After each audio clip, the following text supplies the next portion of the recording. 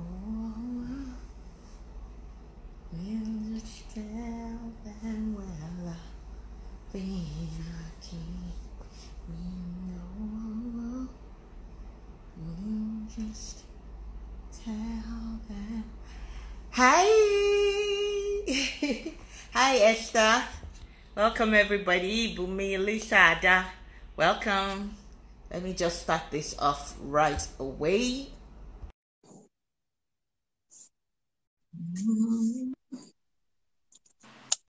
Hi. Hello. Yeah. Hi. Thank you for Yes, joining top of me my head. tonight. Thank you. So, I don't like to waste time because I have a feeling 1 hour might not be enough. Ha. So, Hi, Bumi. Tonight, everybody, this is an awesome Dr. Esther Longe. She's amazing. She runs God in Real Life, the Alternative Business School, and Broken. I think I tagged all of them in my initial post. So you guys need to follow, engage, and do whatever else people do on Instagram. So, welcome, Esther. So tonight, Esther being here is 100% God directing this, because I honestly didn't have this title in my head. I didn't have Esther in my head for anything at the moment. But the way God just has a way of, and I'm a firm believer in something. Revelation. God will not give one human being the entire revelation of the world. He gave us apostles, prophets, teachers, pastors, evangelists, so that everybody will be built up. And we need all those people in our life. Don't say that I only listen to Yemisi, or I only listen to Esther, or I only listen to anybody else. Well, anyway, let me not continue what I was saying because we need everybody. So let me just hand over to Esther. But you just said that we need everybody. So you're going to be with me, Abby, because we must also hear from you. But me too. I have my notes here, so I'm with you. But I'm here to take. You understand? So I'm not really proud. I like to learn. You see? So I'm ready for you and what God has told you to tell us tonight. Oh, I don't know if this whole Instagram live is actually for me. I don't know, but I'm always ready and prepared. So please, everybody, let's clap and welcome Esther Longe. Hi, everyone. Welcome. Can we pray, please? Let's pray. So, Father in heaven, I thank you. Thank you, Daddy. Thank you for this awesome opportunity. Holy Spirit, I shift the pressure off me and I put it solidly on your shoulders, because this is not about me. This is about you and your heart for your daughters, your heart for your children. And so, Father, I ask in the name of Jesus that I open my mouth and you feel it. That is what you want to say to your children that I will speak, oh God. I present myself an emptied vessel to be used for your glory, oh God. I pray that you bring healing to your children. I pray that you bring a redirection, and above all, you bring an affirmation, or even in some cases a reaffirmation, that they will know, oh God, that they are beloved of you, that you love them and you have loved them with an everlasting love. Thank you, Father, for your heart of love over your children. In Jesus' name, amen. Amen. Hello, everyone. Thank you, Yemisi, for this opportunity. I was just thinking to myself that I did see you for a long time. Now I'm bumping into you everywhere. We thank God. That's obviously divinely orchestrated. Amazing. Okay. All right. So I should just be talking. The floor is mine. Flow. Okay. Amazing. All right. Okay. So hi guys. So by way of introduction, my name is Esther Longe, even as Yemisi has said, and I think that before we talk about the Father heart of God, I need to explain to you where I'm coming from, because there are some people that talk about the Father heart of God, and you're like, oh, that's easy for them to say, they've had perfect examples of fatherhood. So of course, they would speak about God in such glowing terms. But I didn't grow up with my dad. In fact, I saw my dad for the first time at age 13, and it wasn't a romantic Tyler Perry kind of reunion where you meet and then he comes back and says, I'm so sorry, that I was not in your life, and he continues in my life forever. No, instead, it wasn't like that, you know. And over time, we've had an interesting relationship, which has driven me further and further into the hands of my Father God, you know. And I was thinking about it today because my husband was asking me yesterday. So he saw something, a random Instagram post that said, if you could change anything about your life, what would you change? And honestly, today, I can actually say that I would change nothing. Now, this has not always been the case, right? This has not always been the case, because there were times when I actually thought that there was something wrong with me, where I thought that I was faulty, you know, because if the person that's supposed to love you leaves, then why should anybody else stay, you know? But what I realized is that what the devil meant for evil, God has turned it around for good. And so I find myself overwhelmed by the Father's love for me.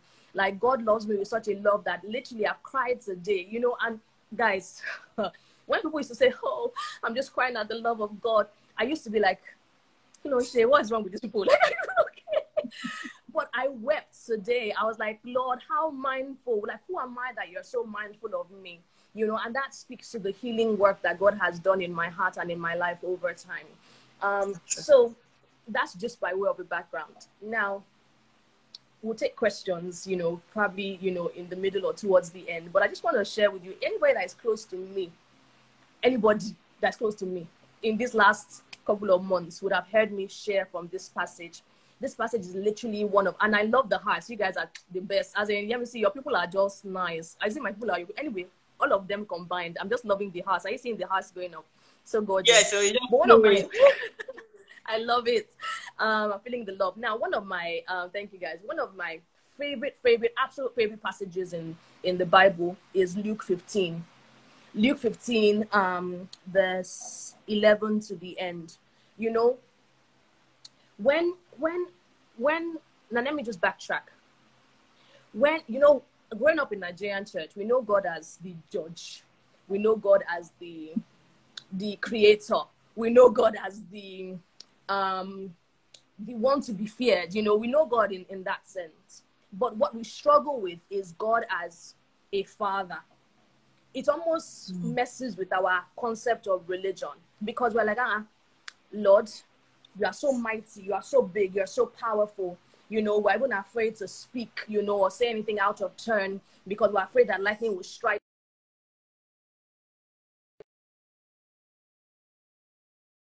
He loves us and chases after the one. It messes with our understanding. Exactly, it messes with our religion. We're like, no, I don't really understand it. You know, Father, help me to speak proper English on this Insta Live. Help me.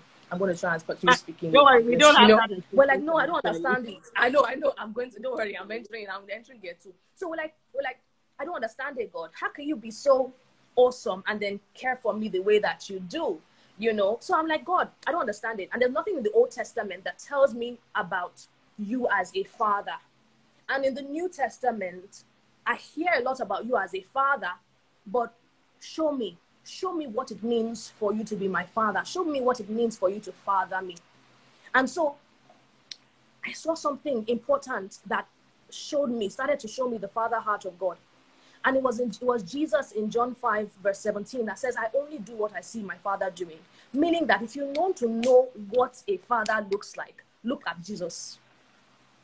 Like, literally, look at all the things that he allowed. Look at all the things that he disallowed. Look at all the people that he went after. Look at all the people that he protected his people against. That's the father heart of God.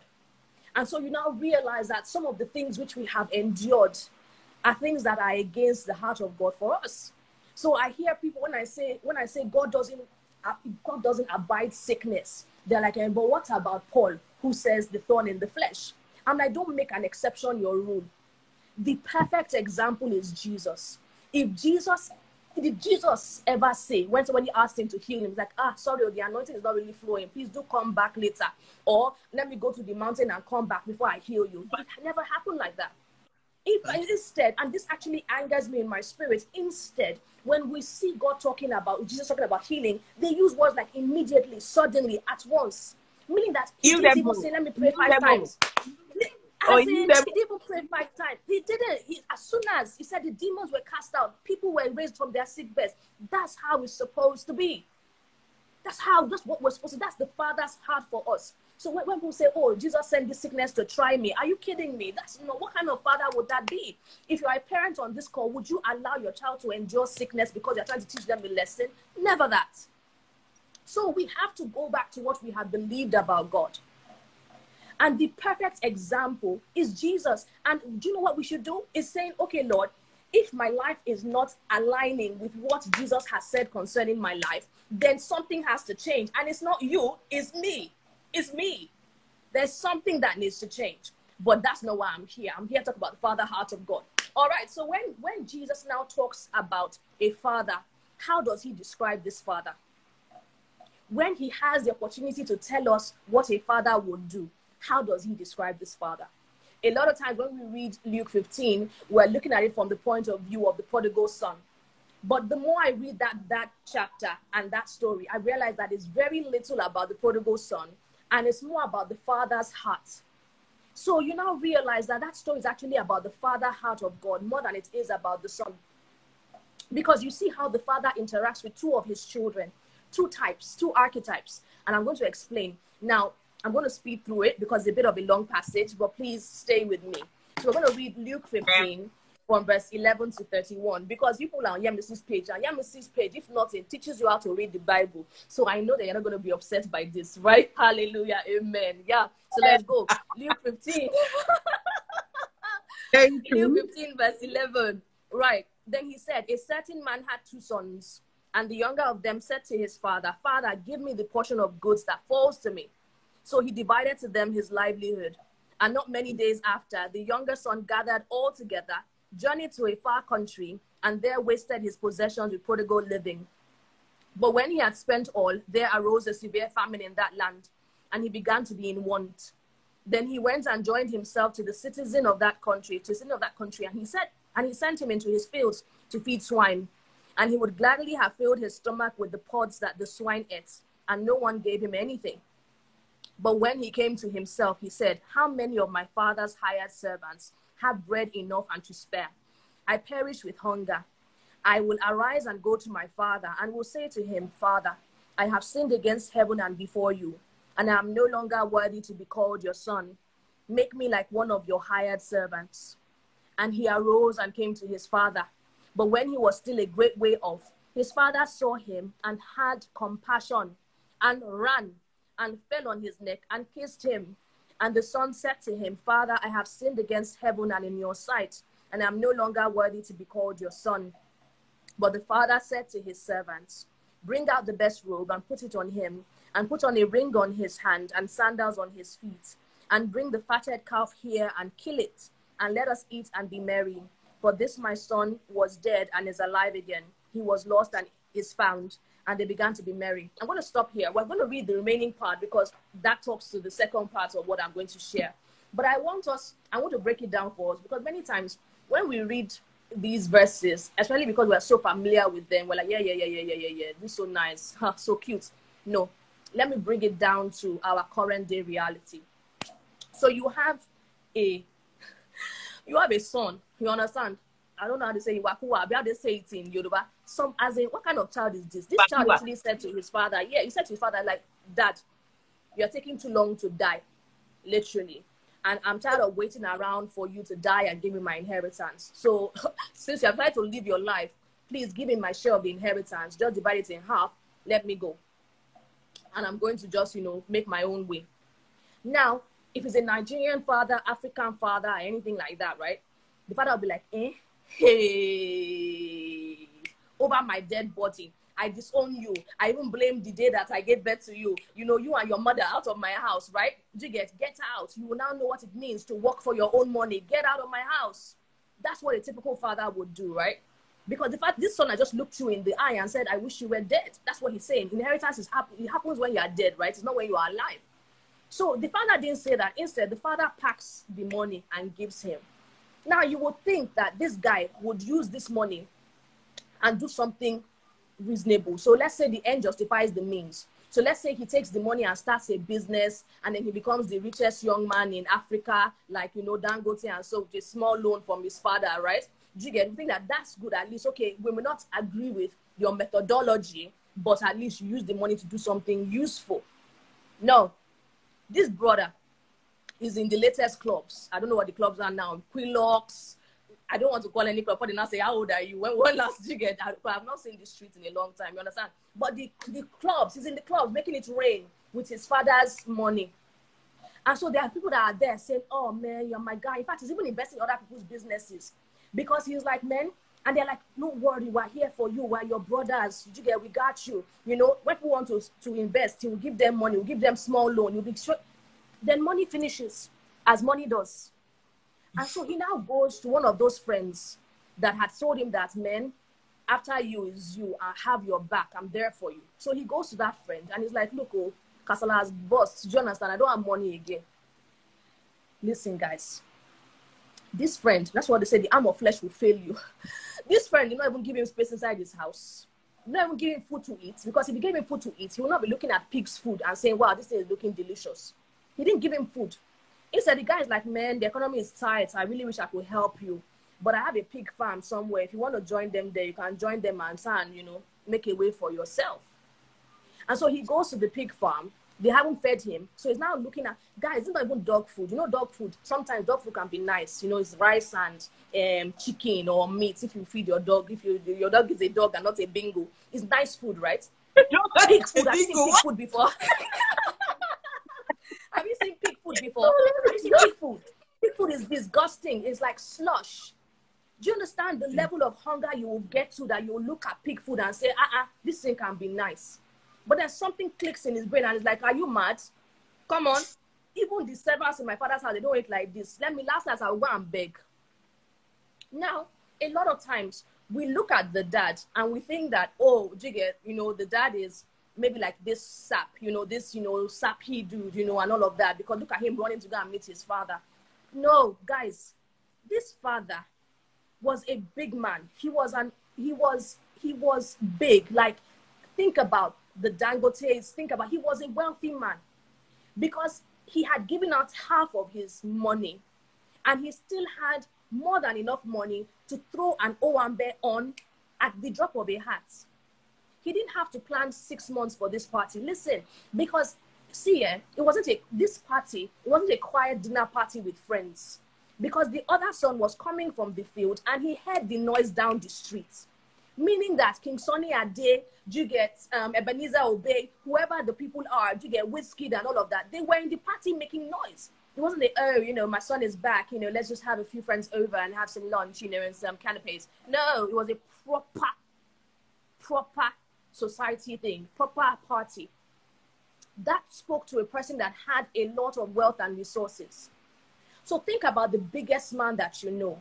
Think about the wealthiest man that you know. Have you ever seen them run before? Have you ever seen them run?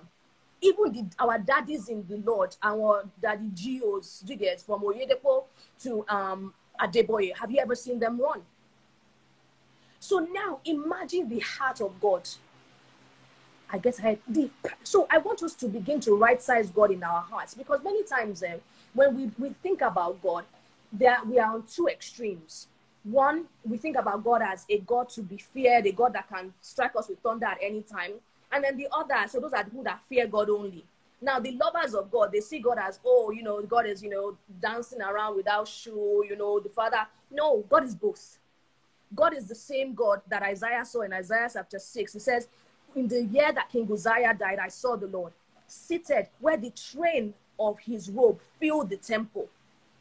This is not Chapel of Christ Our Light or your local Baptist church. I'm talking about the grandest temple that you know. Think about the Sistine Chapel. Think about the Vatican, and then think about not his essence, so the train of his robe. If you are married, remember your train. It's not even the whole dress. It's the train that filled the temple. Isaiah 66 verse 1 says, I am God. I sit in heaven and the earth is my footstool. Which house do you want to make for me? That's the big God that we serve. Yet he's still the same one that will run after us, that will leave 99 and come after the one. So when we're talking about the father heart in Luke chapter 15, chasing after you, we're not talking about somebody that is just a felle person. We're talking about a big man but one who did not care. All he cared about was that his son was coming back home. It's hard for us to reconcile when we think about the fathers that we may have been raised with, or the epitome of a Nigerian father or an African father. Because an African father would have done just the opposite, knowing fully well how that son left the house. A typical African father would have looked, in fact, when the son came back, he would have sat in his study and he would have said, what is happening? Do not say, this your son is back. Which son? I don't have any son. I only have one son, and my son is in the field. The other one is dead to me. I've disowned him.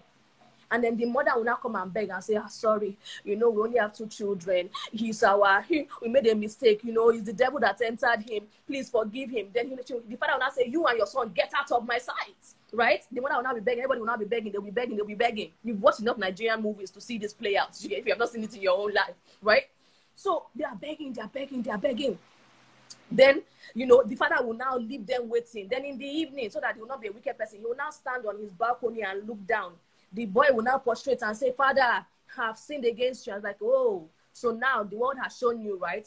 Get out of my sight. They will now beg. And I say, okay, go and join Adamu or Sally or whoever it is, the gate man, and live in the gate's house, because you no longer deserve to be in our house. Or you have taken this house for granted, so you will start from the ground up and earn your way back into the house. That's how a lot of us see God. That's how a lot of us expect to experience God. When we've sinned against God, we feel like God will put us in the gate's house, and then we have to earn our way back into the house. But that's not the father that is described in Luke 15. This father is looking out for this son, such that when he sees him far down the road, he wants to meet him. Now, the son already has his speech prepared. But the son, he's like, I don't care about all you're saying. Yes, you are saying in my side or whatever. It's not about that. You are back home. You are here now. And then do you know what he does? He does things that are symbolic. He gives the son a robe. A robe speaks of identity. He gives the son a ring. A ring speaks of authority. And then he gives the son sandals on his feet. The sandals of his feet talk about a part in his purpose. He gives him a renewed sense of purpose. Then, as if that was not enough, and that was awesome in itself in terms of restoration, what does God do? Or what does the father do in this case? The father now says, on top of all of this, let's have a party. A lot of times we focus on the party and we don't realize that the work of restoration had already happened before the party. The party was the icing on the cake. He did not just accept him into the house, but he gave him purpose. He gave him identity. He gave him authority. And the father that we have wants us to enjoy our lives. So this, I'm just passing through. This world is not my home. Let me just suffer and then get to heaven. And listen, guys. I want you to let me even pause. Do you understand that a street in heaven is paved with gold? The heart that God has for us is that we so enjoy our lives. We live in abundance here as his representatives, that by the time we're getting to heaven, it makes only sense that we're walking on gold. If you have not lived in abundance here, you will get to heaven, see that gold, and take shovel and begin to try and dig up the streets. Because there's a poverty mentality. You haven't seen that kind of thing before. But when you are living in your identity as the son of the Most High God, then you are not going to be tripped or moved by seeing a street of gold. But then I digress. I'm going to mess with some people's religion here today, because things that you have accepted as the will of God, it's not. Read your Bible and see what Jesus did. Even when we say, Jesus said, foxes have homes, but the Son of Man has no place to lay his head. That was his choice. But please, the clothes that Jesus wore, if his clothes were not rich robes, do you think they would have been casting lots for it? Jesus had no lack. In fact, his friends were the highest in society, to the point where they're like, what kind of guy is this? Is it party that you came here to do? His friends were the richest in society, and he never lacked. Listen, guys, think about it. When he needed to pay his taxes, all he needed to do was to call one fish, and that coin was enough to pay his taxes. Think about it. What kind of coin was that, guys? What kind of coin that only one coin will pay not only his taxes, but the taxes of everybody around him for 1 year? Please, now let's be thinking about these things. Let's not just read the stories as stories. Think about it. One coin. Our Father, Jesus was not a poor Jesus. He was very wealthy. Thank you, and God bless. It's the summation of my story. And so that's the Father's heart for the prodigal son. Now, for a lot of us, right, we're like, oh, that's so nice, Esther. That's such a beautiful story of restoration. But, I don't do clubs, I don't live that kind of life, So, I mean, I'm happy to go after the one. That's so sweet, but can't really connect with the story of the prodigal son. No problem. I have something for you. It's called The Prodigal Brother. Please listen and be blessed. Yeah. So, verse 25. Now his older son was in the field. And as he came and drew near to the house, he heard music and dancing. So he called one of the servants and asked what these things meant. And he said to him, your brother has come, and because he has received him safe and sound, your father has killed the fatted calf. But he was angry and would not go in. Therefore his father came out and pleaded with him. So he answered and said to his father, lo, these many years I have been serving you. I have never transgressed your commandment at any time, and yet you never gave me a young goat that I may make merry with my friends. But as soon as this son of yours came, who has devoured your livelihood with harlots, you killed the fatted cow for him. And he said to him, son, you are always with me, and all that I have is yours. It was right that we should make merry and be glad, for your brother was dead and is alive again, and was lost and is found. All right. Okay. Now, so there are some of us. I'm sure they're not on this call. Do you understand? Maybe they're not here. But there are some of us that we're serving God. We're serving God. We're serving God. We're the head of the ushering department. We're serving God. Monday to Saturday, we're serving God. Any departments, I'm the volunteer. I'm serving God. I'm serving God. I'm serving God. Listen, the brother was in the field. As in modern day Christianity, what do we call the field, right? It's not evangelism is doing. Is it not working in the house of the Lord? He's in the field, Abby. When we say we're going to the field, what are we going to do? It's not to go and win souls. Yeah, he was in the field. And then he comes home and he's like, Durona, what is happening here? There's something strange in this neighborhood. What is happening? Ha! Which son? The same son that when you were crying, when the son left, I was begging you, saying, Dad, I'm here for you. When everybody was going, I was with you. Then this son comes back after devouring your money with harlots. And you did what? That's what happened. This is injustice of the highest order. And some of us are like that. We're like, oh, prodigal son, why are you so bitter? What's wrong with you? Why are you so jealous? Okay, let's look in the mirror. There's some of us that we're praying. We're happy to lead the prayer departments. We're happy to, lead ushering department. We're even happy to lead the head of singles. We're happy to be the head of singles fellowship. Until everybody in singles fellowship is getting married. They're like, Father. What's going on? In the order of things, about to bless me, will you not bless me first before you jump and pass me? That's not even it. Then you now realize it's not even the worst. Somebody will now give their life to Christ yesterday. Today, all of a sudden, they're not just marrying, they are marrying the best. That guy that everybody in church is scoping. That's the person that they now get. You're like, is there no balm in Gilead?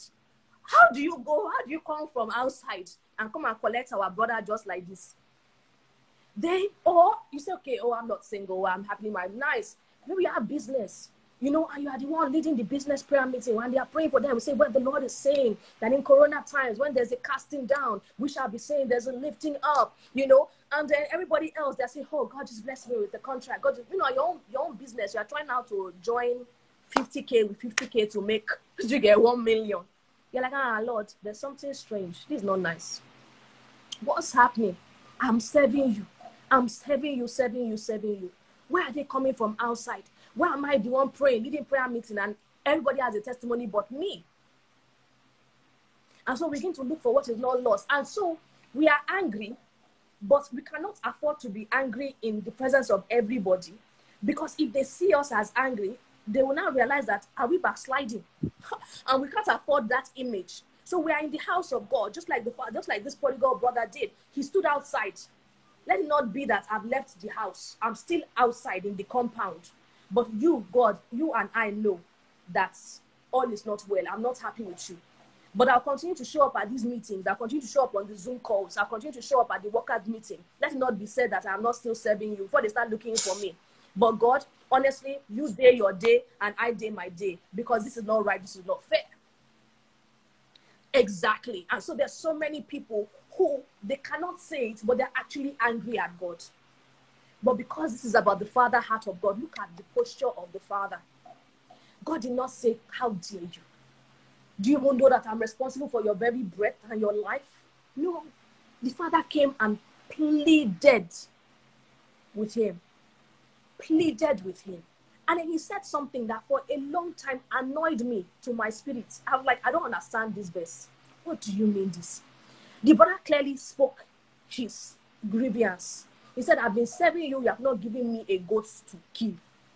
The father says to him, all that you are in the same house with me and all that I have is yours. I said, meaning what? He should go and kill a goat for himself? Father, please do explain to me. I just need to know. It was a year later that I understood it. I saw that you can be in the house of God and have an orphan spirit. You can be a son of God and not know that you are a child of the Most High God. You see, growing up without a father, I grew up in ways with traditions that I thought were normal. Do you understand? I didn't realize that it was from a position of lack. Now, my mom tried her best. She gave us most of what we had. She gave us, I thought we had a good life, went to good schools and all of that stuff. But let me give you an example. You see, my brother and I on Sunday, we used to look forward to rice and stew with chicken and Fanta. Now, we would have one bottle of Fanta to share.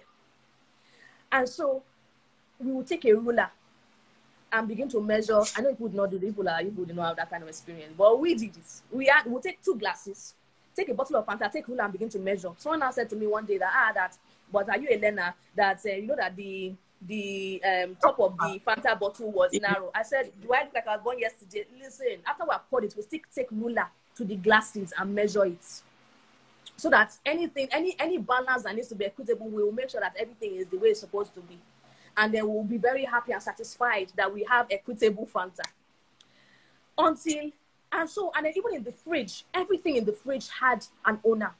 You can't just enter the fridge and just be eating. Are you kidding me? Did you put it there? If you didn't put it there, you have no right to it. So imagine my shock and surprise.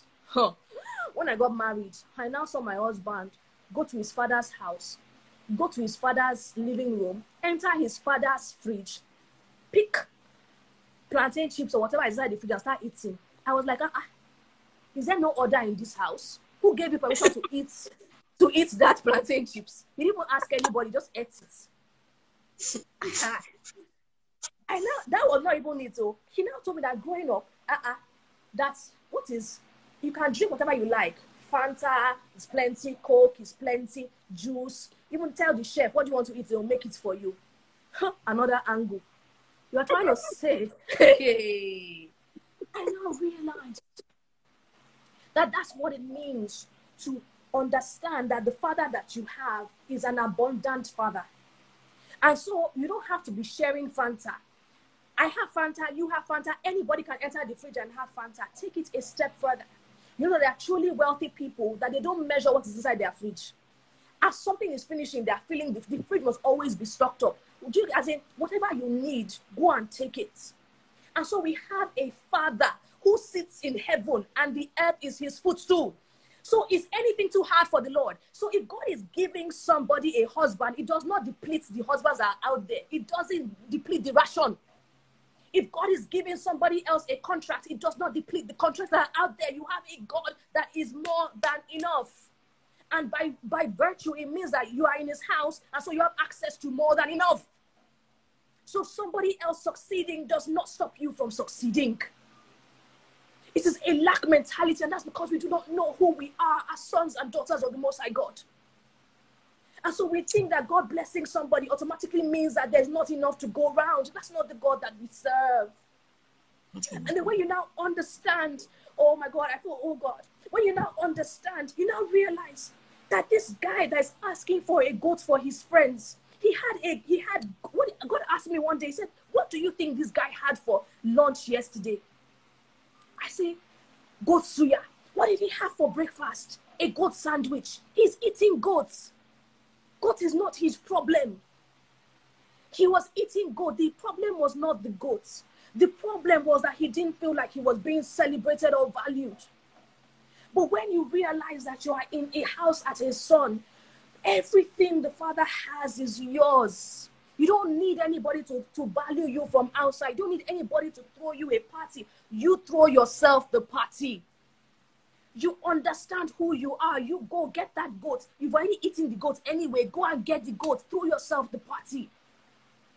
Every promise that God has laid on your heart is a yes and amen. God is not a God that just dangles in front of you and he doesn't give to you. That's not the God that we serve. Does that sound like the God that will chase after an erring son? No. How much more you who are being faithful with God? So it's time for us to reorient how we see the Father. Because as we change how we see the Father, it changes how we see ourselves. That's right. So for a lot of us, we are just workers in the house of God. I'm just working for you, working for you. But God doesn't want us to work for him before we know who we are. He's like, you are a human being first before you are a human doing. A lot of us want to do before we be. Be a son. Do you know that God is pleased with you just waking up?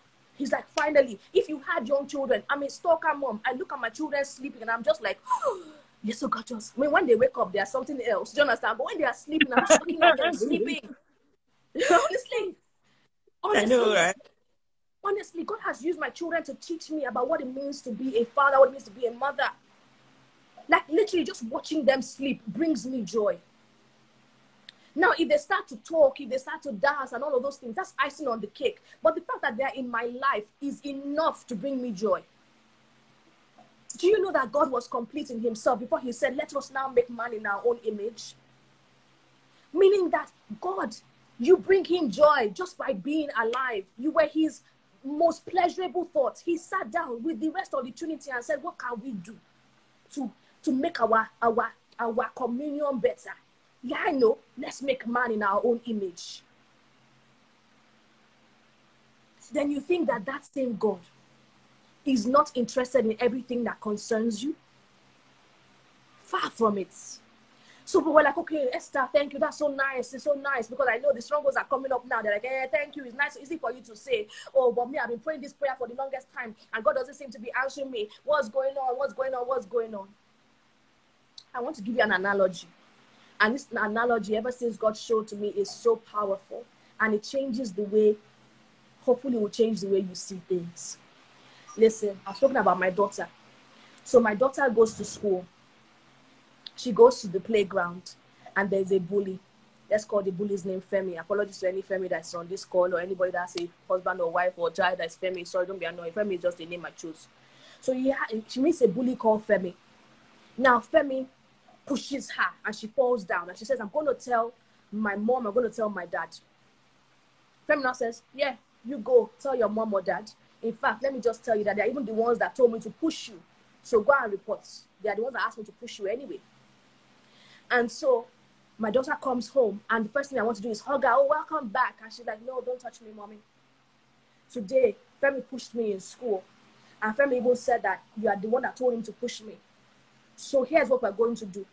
I can't leave your house because I'm not old enough or I'm not independent enough to leave your house. But I'll be in my room, you be in your side. Don't talk to me, I don't talk to you. If I need you, I'll come for you. But let's just coexist. As a parent, how do you think I would feel? I would be hurt. Meanwhile, that's how a lot of us are treating God. Because the devil, who wakes up every morning saying, how can I kill, steal, and destroy? He comes for you. So when you see death, when you see theft, when you see destruction, is it God or is it the devil? Is it God that says, I've come that you may have life and have it in abundance? So when you see death, destruction, and theft, why do you blame God? When God has clearly said that when you see that, it is clearly the working of not just the enemy, but the devil. Because when we say enemy, sometimes it almost dilutes the fact that there's a devil. Let's call his name. It's the devil. So the devil is the one coming for you. And then he now sells you a lie that is God that now did it to you. So the God that should be protecting you is the God that you are now quarreling with. Who is laughing in this equation? Is it God? No. Is it you? No. Who is the one that is happy? The devil. So every time you allow yourself to partner with the devil, Do you understand? As in, every time you allow yourself to think those thoughts, you're actually saying, devil actually partner with you in the thoughts that you're thinking, or in these thoughts that you're sowing in my mind. Instead, as a parent, what would you rather your child would do? I would expect my child to come back home and say, Mom, do you know what happened today? Femi pushed me. And do you know he had the effort to say that it was you that caused it? And I will now be like, what? You said what?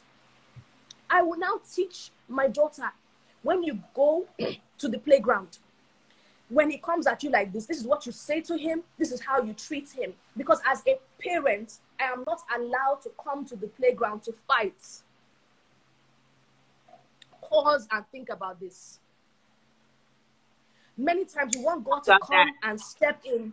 Listen, think about it. God has already given us the keys to this kingdom. He has already given us authority here on earth. You are waiting for God to tell you to come down and fight for you, when all he needs is for you to come to him, get the strategy, and fight all the bullies on the playground on this earth. God cannot come down and fight for you, but he can come and he can equip you to fight in a way that you always win. But if you are fighting with him, how do you get the strategies that will allow you to win? Do you see what I'm saying? So if there is any part of your life where you're like, God, I'm not seeing you come through, and I'm angry with you, it's time for you to have an honest conversation with God and say, God, honestly, I don't know where you were here, but Father, I repent. Please, please, please. The devil has sold me a lie. Tell me how to fight so I can win. God is just waiting on you, waiting for you. And you may say, but I've spoken to God and he hasn't come through. Listen, if Yemisi and I are fighting now, there's a way that I can come to Yemisi that I want to hear what Yemisi has to say. And there's a way that I can come and my heart position is already like, I don't care what you're saying. My mind is already made up. You're not a good person. But there's a humility of heart when I'm like, do you know what? I've experienced something that this is not in a car. Let me give another analogy. Sorry. Let me give an analogy. I like analogies in life.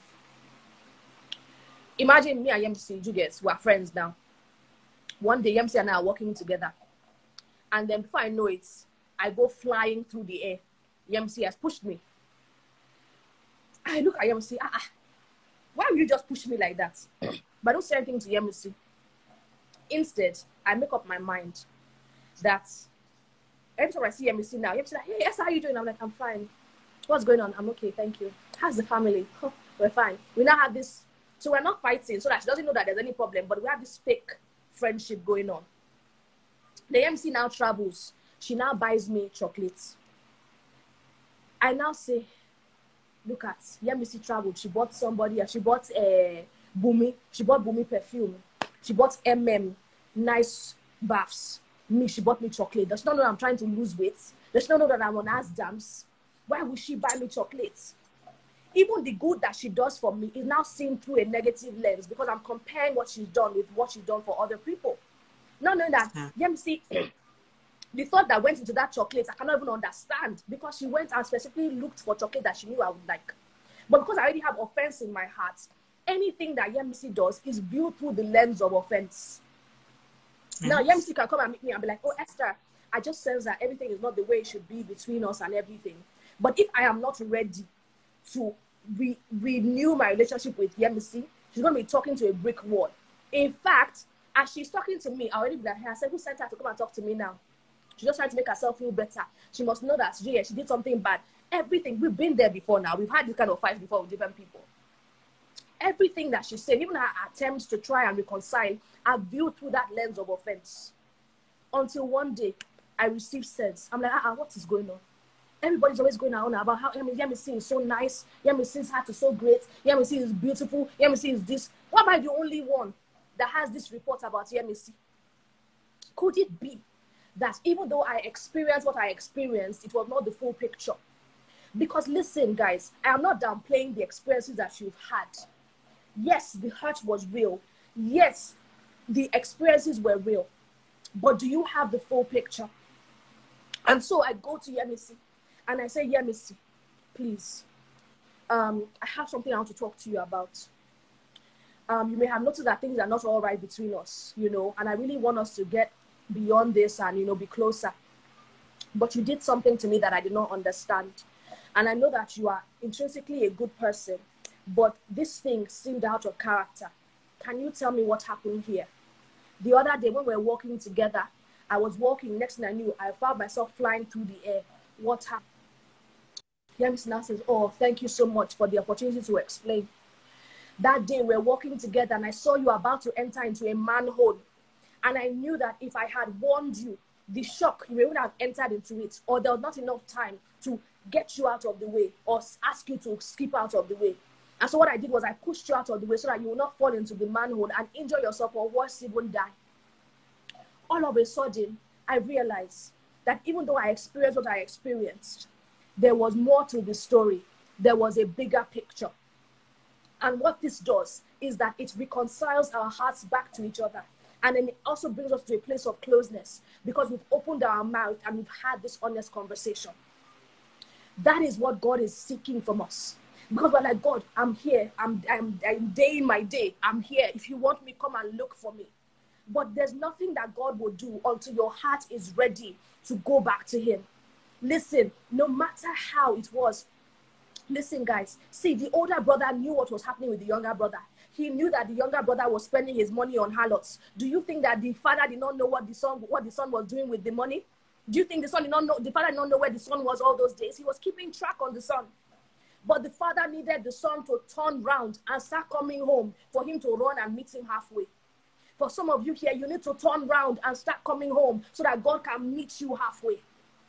There's no such thing as sitting on the fence. There is no fence. The fence is gone.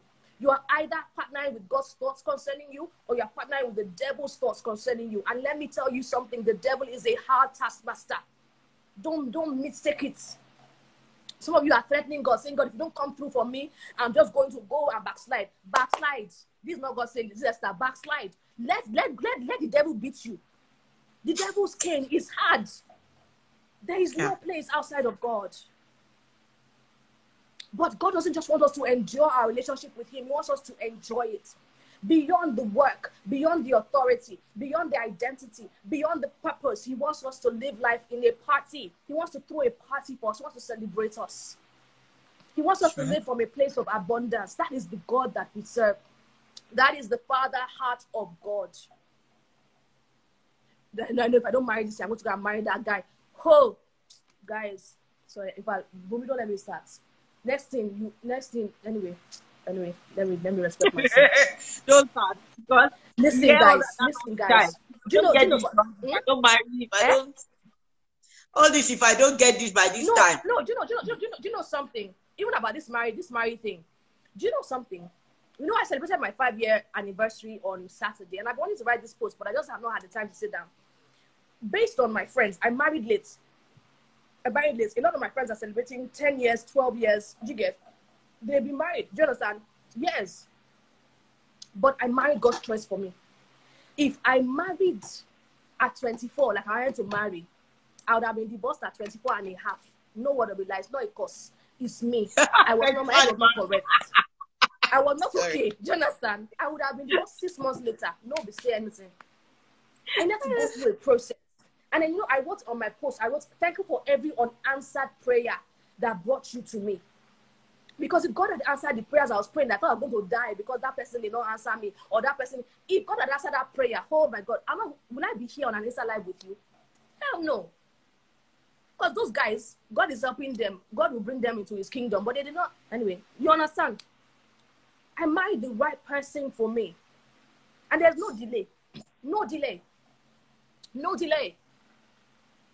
God is a faithful God. Everything, that's why I said at the beginning, I will change nothing about my journey, even down to when I got married, even down to the fact, I had children 6 months after. As in, do you understand? We know. Every part of your story, God wants to use it for his glory, but you have to give it to him. You have to give it to him. Guys, I can go on and on about this. Is obviously my favorite topic, but I just want to give some time in case Yemisi or anybody else has any questions, because I know that there are like 9 minutes to go. So let me wait. But I hope with just few points of mine that I've convinced you that our Father is a good Father. There's so much, so much, so much that he wants you to enjoy. There's almost like a reorientation that even needs to happen inside of your mind, where we lose the orphan spirit and we enter into his ways of royalty. When you understand the kingdom to which you belong, when you understand that everything that God has promised is yours. If you are in his house, you have access to every single thing. We don't even know what that means. We need to begin to unpack it. So some of the struggles that you're having is almost, actually I love it these days when people tell me that they are frustrated. I love it. But they're like, Esther, I don't have anything to give again. I'm tired. God, I said, finally, you need to get there. Because there's some people that they want to be using their intelligence to figure it out. You get, but when you are tired, when you're frustrated, it's a wonderful place, because then your hands are up in surrender to God. Then God can come in and say, okay, now let me now tell you what I want to do with you. Let me show you the plan that I have for your life. Psalm 139 verse 16 says that our days were written in his book before the foundations of the earth. So why are you trying to knock your head against? As in, now I tell God, I'm an actor on your stage. Give me my script. Tell me what you want to say. Let me say it. I don't need to be using brain to figure out something when you've already written it down. Why? My intelligence is nothing, it's dust compared to the thoughts that you have concerning me. So why am I wasting my time hitting my head against a stone? If something is not working, listen, just hands up. Father, I've missed it somewhere. Please. What is the script? What are the lines? Give me my lines. Let me leave this stage, exit stage left, come on stage right. Tell me what you want me to do. Where should I be? What should I do? And then if you are afraid to do that because you don't want to lose control, think about verse 17. It says, how precious are your thoughts towards me? They are far more in number than the grains of the sand. Meaning that if his thoughts are so precious and they outnumber, it's not even just one great thought he has concerning you. He has great thoughts, more in number than the sand on the sea. If that's the thoughts that he has concerning you, why are you afraid to give him then control of your life? Because your biggest ambition is nothing compared to God's plans for your life. Nothing. Nothing. God wants to blow your mind, but you have to give it to him first. God bless you. Honestly, I just wanted you to just continue. Okay. Wow. Wow, don't worry. You were reminding me of some things as you were talking. But based on the time we have, I think we have space for one question. I don't know if anybody has a question for us. Thank you for your heart. So nice. Boomy, what's up? And MM, I see you.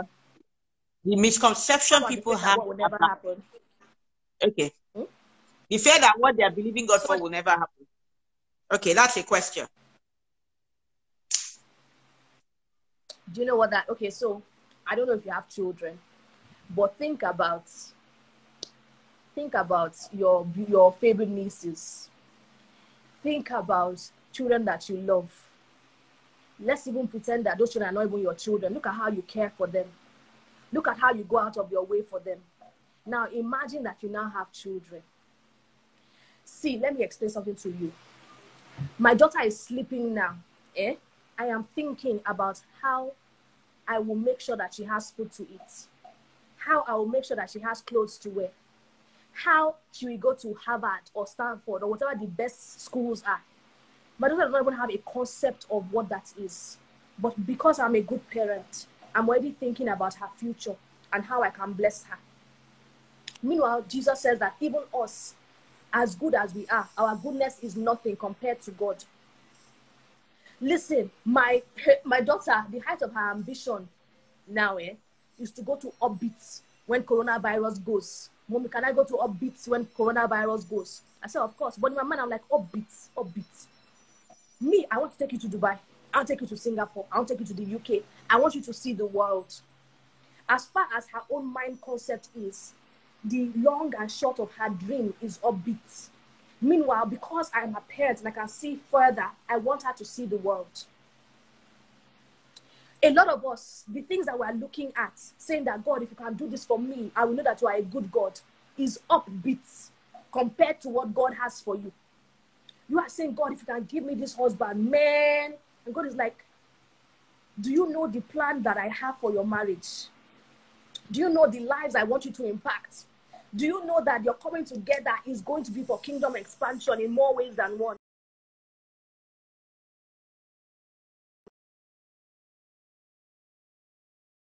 Hear me say, okay, you guys can circle things. So I don't know if you can. Okay, good, you're back. Do you get? Yeah. So your own dreams are nothing compared to what God has for you. Guys, the height of my ambition was to be the chief marketing officer of a Fortune 500 company. Do you know the people that would have known me? The people inside that company.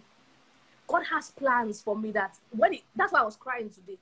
He just showed my God. You know, when God showed us small of it, we'll not be crying that, hey, God, oh, who am I that you're mindful of me? And it's like, excuse me, I'm not showing you everything. Oh.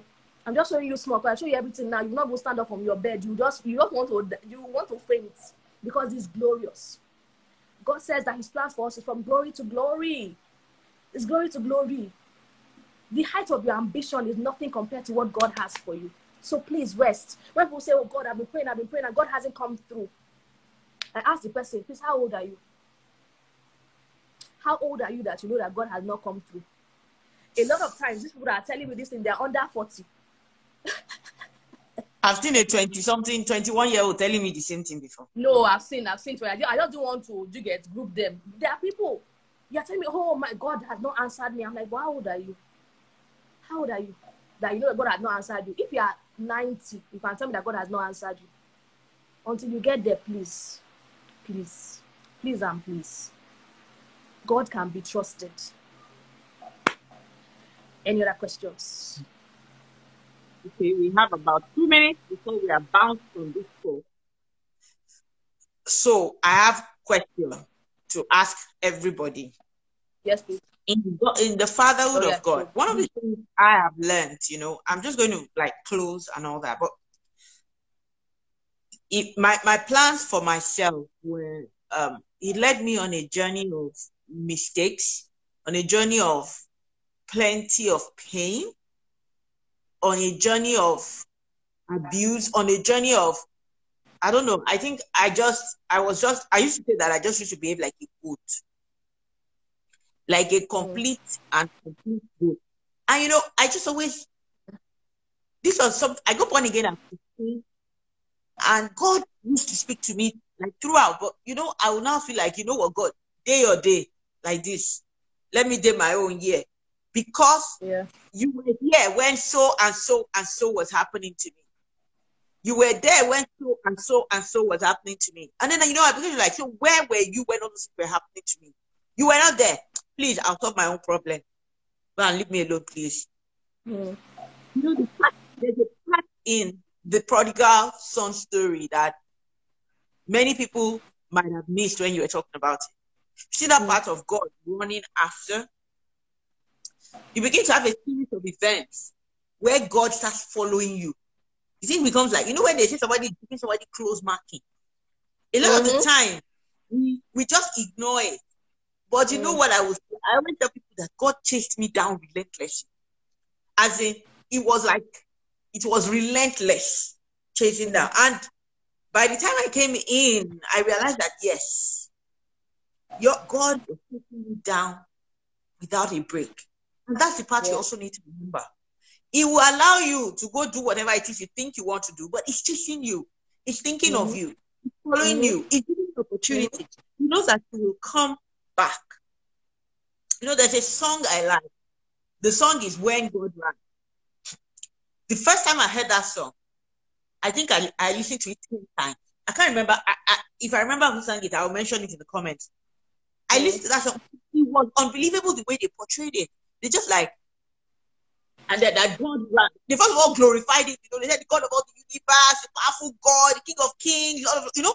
And then they said, and then he looked at you, and then he came after you. I'm thinking about the song now. I'm having goosebumps. And that he not only came after you, he ran with all his dignity. He ran.